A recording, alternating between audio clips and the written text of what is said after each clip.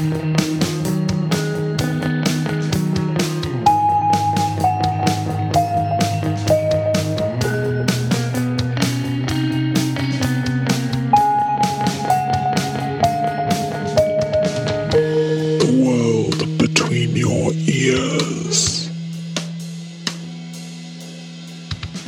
and welcome to the first pilot episode of the World Between Your Ears interactive short story podcast. I'm your host Emma and I'll be joined today by Becky, Neil and Joe to read your short stories and poems as well as reviewing our recent reads. The idea of this podcast is to entertain and inspire listeners as well as to give a platform for writers of all types and genres. If you already like the sound of it, head on over to www.greencables.co.uk for details of how to get involved.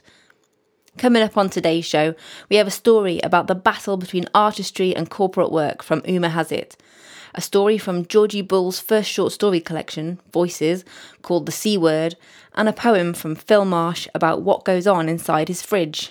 And now, wasting no time, let's get stuck into our first story. Why Would I Want to Do That? By Hazitt.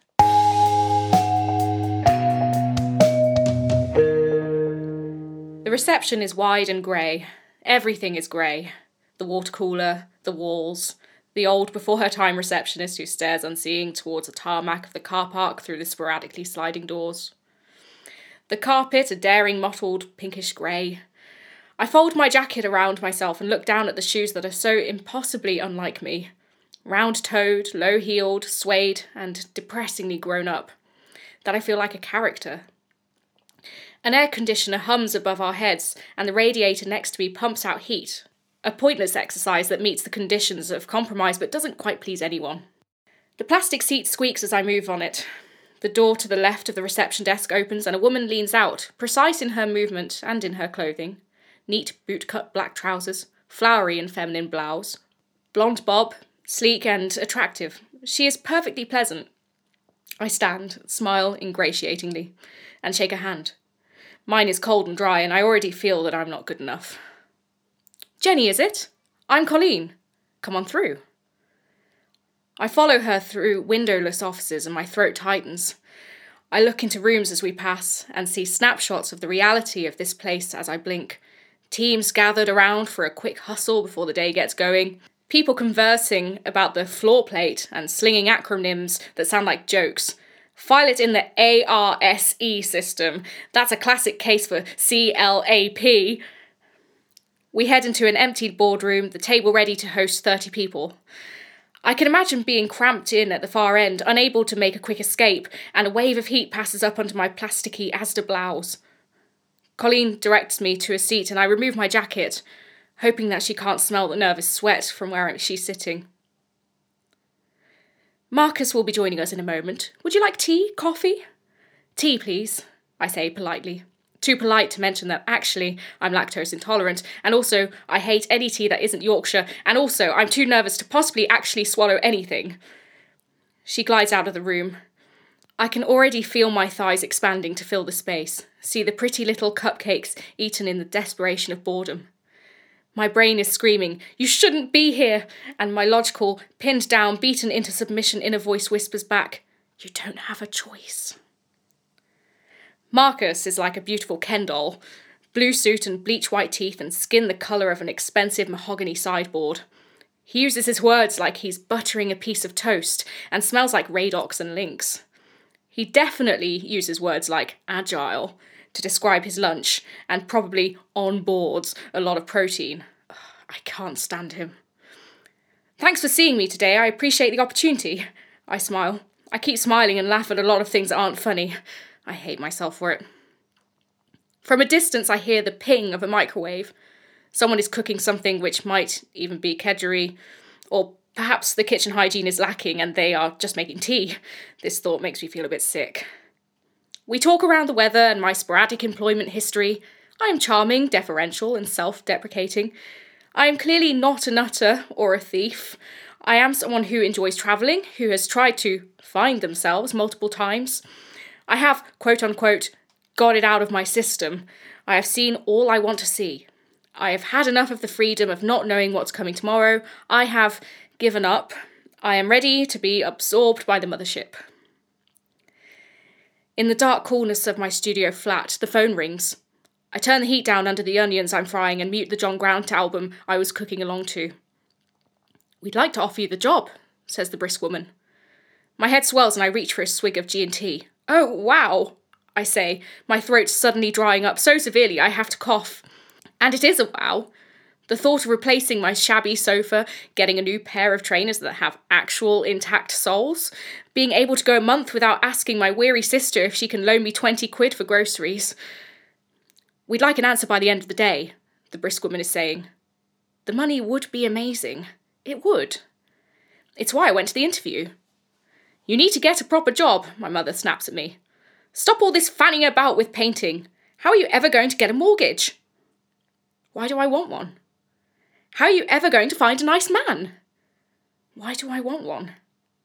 How are you ever going to become middle-aged and realise you wasted the best years of your life sitting behind an unblinking luminous screen and looking out of the window at the sky, at the breeze you wish you could feel on your skin, rather than the air-conditioned nightmare that's gusting down and necessitating you to put a cardigan on in the middle of August?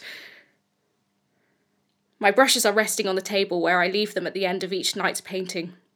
The canvas I'm working on is a mess, smears of colour when I carried on past the point of exhaustion.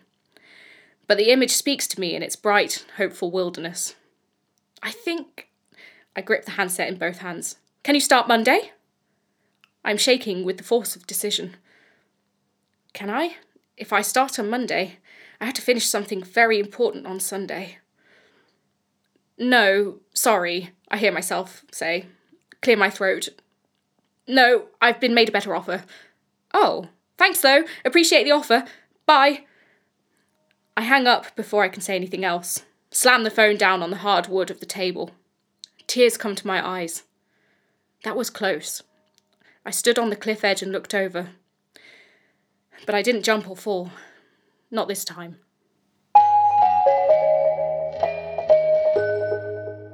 You've just heard Why Would I Want to Do That by Hazitt.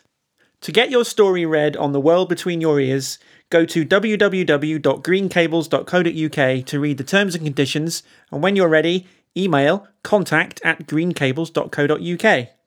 The next story we've got coming up is The C Word. It's one of 12 short stories featured in Georgie Bull's first short story collection, Voices. The collection follows ordinary people in extraordinary circumstances. Voices is available on Amazon or on her website, www.georgiebull.com.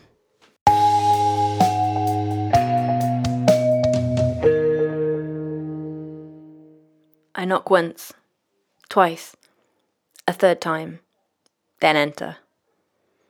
I had already begun my apology before the door was fully open. I step into the room and pause. I had expected to see my sister Emma crying in her bed, knees hugged to her chest, a mass of mascara-stained tissues covering her knees and stomach like a blanket. The bed is made and clean. Teddy's carefully arranged around her pillow and cushions. No sign of Emma. The blind rattles against the window. It's storming outside. All of her wigs are still on her desk and on the mannequins. 10 different lengths, styles, colours. Last night, before we went out, she had gazed at each one, frowning, considering, before finally reaching for one. Tonight, Matthew, I'm going to be... The wind howls. One of the mannequins rocks, then topples over, and sends the whole lot down like dominoes. I run to the window and fasten it shut. The room is silent and still. Bald, faceless heads roll about on the floor. I bend down and stroke one of the wigs. The blonde one, her favourite. It's incredibly soft and smooth, made from real human hair. I told her, after she'd come home wearing it a month ago, that it made her look like Marilyn Monroe. She had said, that's why I chose it, to feel beautiful for once. I told her she was beautiful, because she was. I was the plain one, she was the pretty one, even with the hair loss. She hadn't replied, just stared at her reflection, and I could tell she didn't believe me. Emma's cancer changed everything. We'd always been close until she got her diagnosis. Then, day by day, she drifted away from me. She cut herself off, shut herself away, stopped laughing, almost stopped speaking. She only ever uttered a word when I asked her a direct question. Even when we were physically close, sat next to each other, I could feel the void between us. An invisible wall that I haven't been able to break, whatever I say, whatever I do. The wall is her cancer. It pushed us further and further away from each other, and now all we do is argue. She lashes out because she's hurting, but I'm hurting too. We all are. Mum wanders around the house as if she's in a daze, her tired, sunken eyes always holding a question. Why did this have to happen to us? Dad is mostly silent these days. In the mornings, he downs a cup of coffee and then runs off to work, away from it all, and doesn't come back until late. A fissure has opened up between our parents. At first they huddled together in their grief, clutching onto that spark of hope we all had when Emma started her chemotherapy, hoping that she'd get better. But she didn't. She got worse, and finally they fell apart. They avoid each other. We all avoid each other, barely speak to one another. Our house has become a silent prison. There's only one thing that we need to talk about. Cancer. But Emma has banned us all from talking about it, even uttering the word, the dreaded C word, as if it would go away if we all just ignored its existence. It's a terrible thing to admit, but sometimes I hate my sister. Our whole family is falling apart, but she can't see past herself and her pain, won't accept that she's not the only one affected by her cancer. It's destroying us all. The family has rallied around her. Uncles and aunts and cousins who hadn't bothered to visit us in 10 years suddenly started popping up out of the blue as soon as Emma was diagnosed. And while they're all so focused on looking after her, I'm pushed to the sidelines and ignored, lost in Emma's shadow. Nobody has any interest in looking after me. I pick up the wig. There's a piece of paper underneath. The edges ragged, torn carelessly from a notebook. I pick it up and turn it over. Stenciled images of Winnie the Pooh and Piglet adorn the header. It had to be from Emma's notebook. But that wasn't her handwriting. Not her usual neat, individually printed small letters. This was a barely legible scribble. I read it quickly. The blind cast shadows across the paper, almost blotting out some of the lines, while others are brought into sharp relief, highlighted by the moon. I wish I could describe the feeling of knowing that you're going to die. Knowing you're against the clock, that every second counts. The pressure of knowing that I waste precious minutes and the guilt that comes with it. And even more guilt that I look at everyone around me wasting their time, their lives, and wishing that I had the luxury to just be a normal girl. I have cancer, and I just have to pray that my chemo works. I don't even believe in God, but there's nothing else I can do. No matter how loud I scream or how hard I fight, there's nothing I can do but hope and pray, and it isn't working. I feel helpless, useless, and I'm tired of living like this half-life. I'm tired of vomiting, of being too sick to get out of bed. I hate looking in the mirror and not recognising myself. I used to be pretty. Now all my hair is gone, and I look ill all the time, and I can't do the things I want to do. Everyone tells me to keep on fighting, but who is it for? Them or me? Because I don't want to fight anymore. I'm too tired. I'm dying and I'm sick of waiting. I want it to be over. I'm sorry to my family and friends. I'm truly sorry. But I hope you understand that I need to find peace. Emma. The letter falls from my hand, flutters to the floor. For a moment I'm frozen. Is this my fault? I wish you were gone, I'd said, but I didn't mean it. We'd argued over a boy. She liked him, but he liked me. The problem was I liked him too. Emma had asked me not to take his phone number. She couldn't deal with any more hurt or any more disappointment. But I'd grown sick of planning my life around my sister, constantly walking on eggshells, always putting her miles before myself. So I snapped. I call Emma. My hands shake so violently that I nearly drop the phone. It keeps on ringing, and then I hear it, a vibration coming from somewhere in the room. I follow the noise. I find her phone in a handbag. I feel cold all over. Emma never leaves the house without a phone. She's been glued to it for the past year, always talking to her new friends online. The only people who understand what she's going through, she says, though I've tried and tried. I call the police and report her missing. We argue over whether she's really missing. She left a suicide note. I think it is. She has cancer. I don't know where she might have gone. No, she left her phone and her keys here. She's not coming back. The woman on the phone says she'll send officers out to look for her, and one to our house to talk to me, but I can't wait that long. I hang up, stuff my phone into my pocket, and run out of the house. I'm already 2 streets away and soaked to the skin before I realise I've forgotten my coat. I run down the street, screaming her name, feet slapping on the pavement, sending splashes of icy water straight up my legs. The rain is so heavy that I can barely see. My throat burns, my legs ache, my hands and feet are numb, and I'm shivering so much that my teeth are chattering. It feels hopeless, futile, but I'm not ready to lose my sister. Not yet. So I keep on going. A light flashes red in front of me. At first I think it's a torch, then I recognise the rail crossing. The barrier is down for an approaching train. I'm squinting in the rain, and a flash of movement draws my eye. Emma, climbing over the barrier. I run over, shouting. She can't hear me, or she ignores me and climbs over the barrier. I follow her, drop down beside her. What are you doing? I scream at her. She jumps and stares at me. Then a roar and a piercing white light splits the night. I grab her and cling to both her and the barrier. The air tugs at me, trying to pull me back as the train rushes past, horn blaring. The sound is deafening. For a split second, I think we're both going to die. My ears are ringing. I look at Emma and see her hands on the barrier, gripping so tightly her knuckles have turned white. And there it is, a spark of hope. She could have let go. I watch the lights on the train fade to pinpricks, swallowed by the night. Emma falls to her knees and I collapse beside her. We hug for the first time in months and cry together, grateful to be alive. An hour later, we sat at the kitchen table in dry clothes with steaming mugs of tea. 2 police officers are talking to our parents. The door is shut. We could only hear whispers of words, and we stopped trying to work them out. Emma glances at me, eyes wide and sad. Am I in trouble?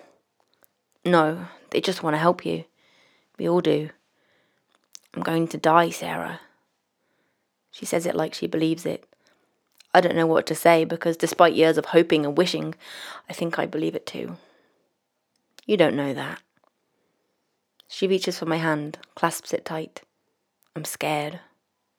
Me too. I can't imagine my life without my sister in it. I don't even want to try. You have to keep on fighting.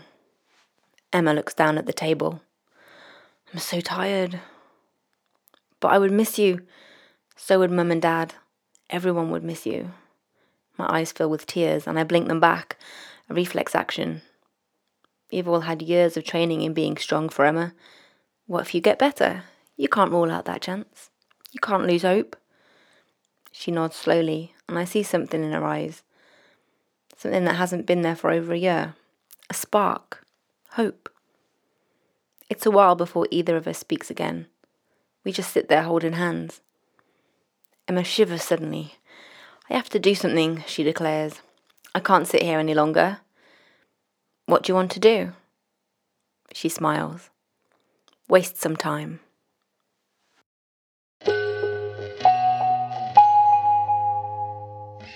That was The C Word by Georgina Ball. So now we're going to move on to our book reviews section, where we're all going to just chat about books that we've read recently, and hopefully you'll get some recommendations out of it. So, who starts? Emma, you have a book in your hand. What's it called? Well, this is a book that was recommended to me by Facebook. Books recommended by the Book of Face. And it came up, and I'm a bit of a sucker for stories about people's lives, especially people who have trouble in romance. So this is Everything I Know About Love by Dolly Alderton. It's and the cover's got some fun. You haven't crossed those things out on the I cover. haven't crossed those things out. It actually says Everything I Know About Parties, Dates, Friends, Jobs, Life and Love by Dolly Alderton. And it's basically the story of Dolly Alderton as she goes through her early 20s as a total party animal, and she's trying to find love, and she's doing all these modern things like Tinder, and then she becomes 30. But You're forbidden from Tinder once you're 30, are you? Yeah, I think so. I don't know, it didn't come out until after I was 30. So. Way too old for Tinder. It's fascinating though, just reading about other people's embarrassing and cool and drunken stories. So I definitely recommend this book. It sounds like a good holiday read. But I wasn't on holiday when I read it. But you felt like you were. But I felt like I was on holiday. I just, blasted through it. It was really good. I enjoyed it. Cool. Light-hearted, lightweight. 4 out of 5.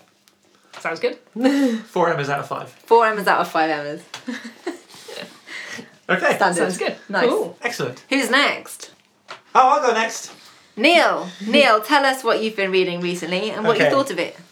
So, I have been reading the second book in a series called The Great God's War, which is by my favouriteest ever author, a man called Stephen Donaldson, who's written tons and tons of amazing things, including the multiple massive epic multi-book Chronicles of Tom's Covenant, and the massive epic multi-book Gap series, and a whole bunch of other things. And he's getting really old, but he just keeps on writing, which is really totally fine by me. And this second book in the series, the first book in the series was called The Seventh Decimate, which is this really kind of short... He does this occasionally when he writes big series. He starts off with almost like a little novella that you can just chew up in kind of a couple of hours. Yeah. Yeah, that noise, exactly. And he did that with the Gap series, and that turned into probably one of the best sci-fi series I've ever read. And he's done the same thing here. And the first book is kind of a little bit thin. It's a little bit thin. It just tracks one character through one stage of his adventure, and you're kind of, where's he going with this? Is this going to be epic? And the second book is like, no, it's not epic. It's still kind of personal. It's high fantasy. It's magic and sorcerers and wars. And kings and queens and romance, and it's got the whole thing, but it's still what Stephen Donaldson does is he just focuses like a magnifying glass on two main characters, dissects their characters completely for you as they go through their business. And I can't recommend this author enough. He's absolutely magnificent, and this is a really good book, and it's cool. Cool. So for us lay men and women, what's something in the like popular media that if we like this, we'd like this? Well, that's the thing about Stephen Donaldson is he kind of doesn't write like popular fantasy, which is not some sort of not some way of saying that he's better than that. It's just different. He focuses really heavily on pulling a character apart, and most of his characters go through some stuff. Really go through some stuff, and some of them are really unlikable and stay unlikable. Some of them are unlikable and then become heroes, and they go through these transformations. So I honestly can't think of anything that you might have seen on TV that's like Stephen Donaldson's fantasy. Okay, but if you like your character-based sci-fi, get in there. Absolutely, it's less about complex plots. It's much less a Game of Thrones than any other fantasy novels you might read. Although Game of Thrones is now the new kind of template, I think. Yeah. And you're going to, for the next 50 years, you're going to pretty much get only that. Yeah. So if you're sick of that kind of thing, Stephen Donaldson is the place to go. If you're sick of your high fantasy elves and dwarves and that kind of thing, if you're sick of your Game of Thrones, go to Stephen Donaldson's Tom's Covenant and other fantasy series. He's also written a series called Mordant's Need, which is relatively short at only 2 books. I like your conversation. Sing. And he's written brilliant sci-fi, and I'm going to well and truly take that hint and shut up about him now. Oh no! Well, I'm sold on that. Yeah. Yeah. I was put off by a comment you made the other day about what he does to his characters. Your main characters, you said they're the kind of person that you want to slap because they're slightly frustrating. So I think that might put me off his books. You've really got to want to like them most of the time. Yeah. And their transformation is really slow. Like, they are moulded by hundreds and hundreds of pages of stuff that goes on until eventually just something clicks and they become a likeable protagonist. But you've got to be up for that sort of thing. You've got to be up for just grinding your teeth and just screwing the book up and throwing it. Long haul. You've got to be in it for the long haul, yeah. Right. Thanks, Neil, for that excellent review. You're welcome. And I mean that sincerely. Even though I sounded sarcastic. You're going to cut that bit out, right, about the extended conversation? No, I didn't think hilarious. It's got to be true to life, isn't it? I'm leaving. Marsh. Thud, thud, thud, thud, slam. Okay. Well, I could talk about the series I'm reading, if you want. Yes? Talking about being in it for the long haul. Yeah. I'm reading a 14-book series. I'm currently on book 12. Wow. You're on the home stretch. Yeah. You guys really love does your feel long that way. books, I need a couple more years to go and it'll be finished. Well, I started thinking, 14 books, how is he going to get this story to go on for 14 books? And I sort of read the first one, I put it down, I'll read something else for a change. Went back to the second book, got to the end of the second book, tried something else, got to the end of the third book, and I was like, no, I've got to read the next one. I've got to read the next one. Got to read the next one. And It's so Moorish. yeah, and I'm now at the point where, you get like 3/4 of the way through a book and you don't want to put it down. I'm like that, and there's 2 whole books to go. What are they called? Who are they by? You know when you're at that point where you're at book 12 of a 14-book series and you've just got to know how it finishes? I think there are going to be never mind. there are going to be people out there who know what this book series is, I'm sure. This is The Wheel of Time by Robert Jordan.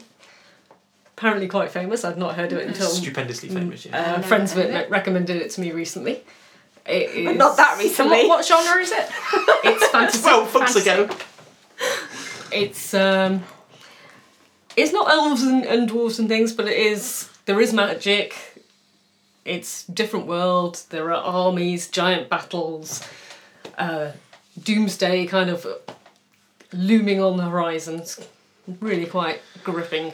Cool. And it's been building and building and building, and now I can't put it down. Soon to be a major new TV series on Amazon Prime as well. No. Yeah. We're not sponsored, but we'd like to be. Just got to finish it in time before How it do comes you out. do that? How do you look at a book series and go, well, it's only 14 books? How do you even start that? Because I absolutely refuse to start something. I can barely read one. Unless Get on this show. it's finished these days. I was like, yeah, I read a book, it was pretty nice. Yeah. He was like, well, I'm 12 books in. If it wasn't a finished series, I don't think I could have started it. But knowing that it was finished, it wasn't quite so bad. Are you getting quite sad now it's coming to the end? No, I'm still in the excited, Okay, that's good. which is great.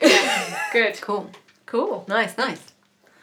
Okay. Becky. All right. Tell us about what you've been reading. So my favourite book that I'm going to recommend today is it's not really, it's kind of fiction because it's stories within a non-fiction sphere, and it's called Women Who Run with the Wolves. It's got a longer title, Women Who Run with the Wolves. Wait for it. Myths and Stories of the Wild Woman Archetype, and it's by Dr. Clarissa Pinkola Estes. And she is a Jungian psychoanalyst, a poet, among many other things. She's a very talented woman, and she has a Spanish and Mexican heritage. And what she does is, in this book, she's created an anthology of kind of stories that are based on folklore that she's either inherited or she's picked up from other countries. And she's used them to help women in particular become in touch with their wildish nature. So each story has a certain theme attached to it. For example, connection with the female form, or relationships, families, daydreaming and not having that creative side that you so long for, and that sort of thing. And the stories are a wild range of sort of things from being, having kings and queens to the devil, a skeleton woman or a seal woman or the handless maiden. And it's all about, what the great thing is about this book is that not only do you get to read the stories, which are really interesting and they're short, so they're great sort of bedtime stories as well, but also before and after she introduces them and then she analyses them and helps you sort of understand why they're so significant to us as women. One of the major themes is not being able to sort of be as creative as we'd like to be in this sort of society. So it sounds quite heavy, but the use of folklore and imagery is really powerful. That sounds way on my alleyway. Highly recommend it. Yeah. So don't be fooled by the sort of self-help genre that is put in, because I know there's sort of stigma attached to sort of self-help books. It's really different to your average self-help book. It's really enlightening. So yeah, I'd give it a solid 5 out of 5 Emmas. Oh. Hey, I Awesome. didn't mark my book. Oh, how many Emmas would you give it? I would give... You can give it Neil's if you want. I'm going to give it Neil. I'd give it 5 out of 5 Neils. Yeah? This one, yeah. But only 2 out of 5 Emmas. Well, that's the more discerning score. It's like a Michelin star. Yeah. I'm going to reserve judgment until I finish my... Okay, Yeah, that's so fair Oh, wow, enough. we okay. look forward to hearing how many Joes you give it. Yes. Just a question about yours, Becky. Yeah. Was there any particular story that stuck in your head? Yeah, there was one about, the handless maiden, and I even went as far as like writing a little song about it because it was so interesting to me. It was about she was being sold off to the devil, and in order to avoid this, she had her hands cut off, It sounds really dark, but the way it's written is very kind of sort of spiritual. And she ends up leaving her family and having to go through the woods and going through all these trials and tribulations in a very short amount of time. And the theme is that you can't live life without having to go through some initiations, as they call it, so sort of some difficult challenges in order to grow. Yeah. So by the end of all this difficulty of having escaped the clasps of her family trying to sell her off by cutting her hands and stuff, she manages to come through it a stronger person. I think that's really profound. So yeah, highly recommend. Sounds great. Interesting. Yeah. Cool. And now we have a poem by Phil Marsh entitled Frivolities in the Fridge.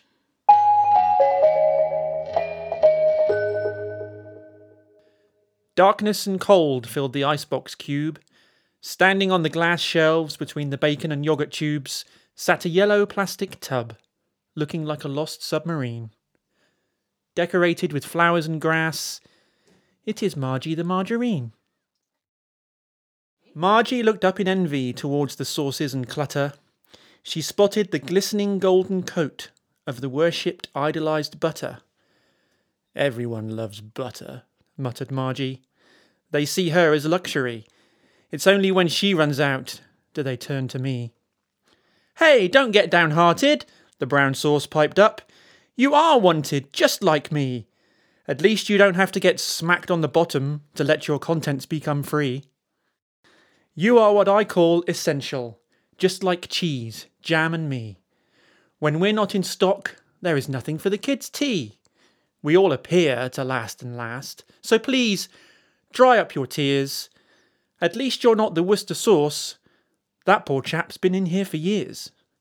The butter is a show-off, wrapped in shiny gold. You are sturdy and reliable, and can be spread straight from cold. Margie started feeling much better about herself. At least she is always needed, never the same place on the shelf. A sudden sheet of light filled the fridge as the door opened far and widely. A great big hand appeared. It grabbed Margie tightly. I think we'll have cakes today, the voice boomed into the room. Another hand grabbed 4 eggs. The eggs, they knew they were doomed. They were going to have their heads smashed in, Margie reasoned with a glub. But then she noticed the wooden spoon swoop down and scooped all the contents from the tub. Oh, thank you very much, brown sauce. I thought we were kith and kin. Now I'm flipping empty and heading for the recycle bin. Brown sauce remembered earlier.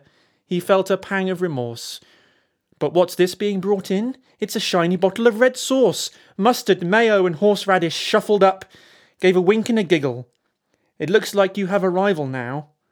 Brown sauce could only sulk and bristle.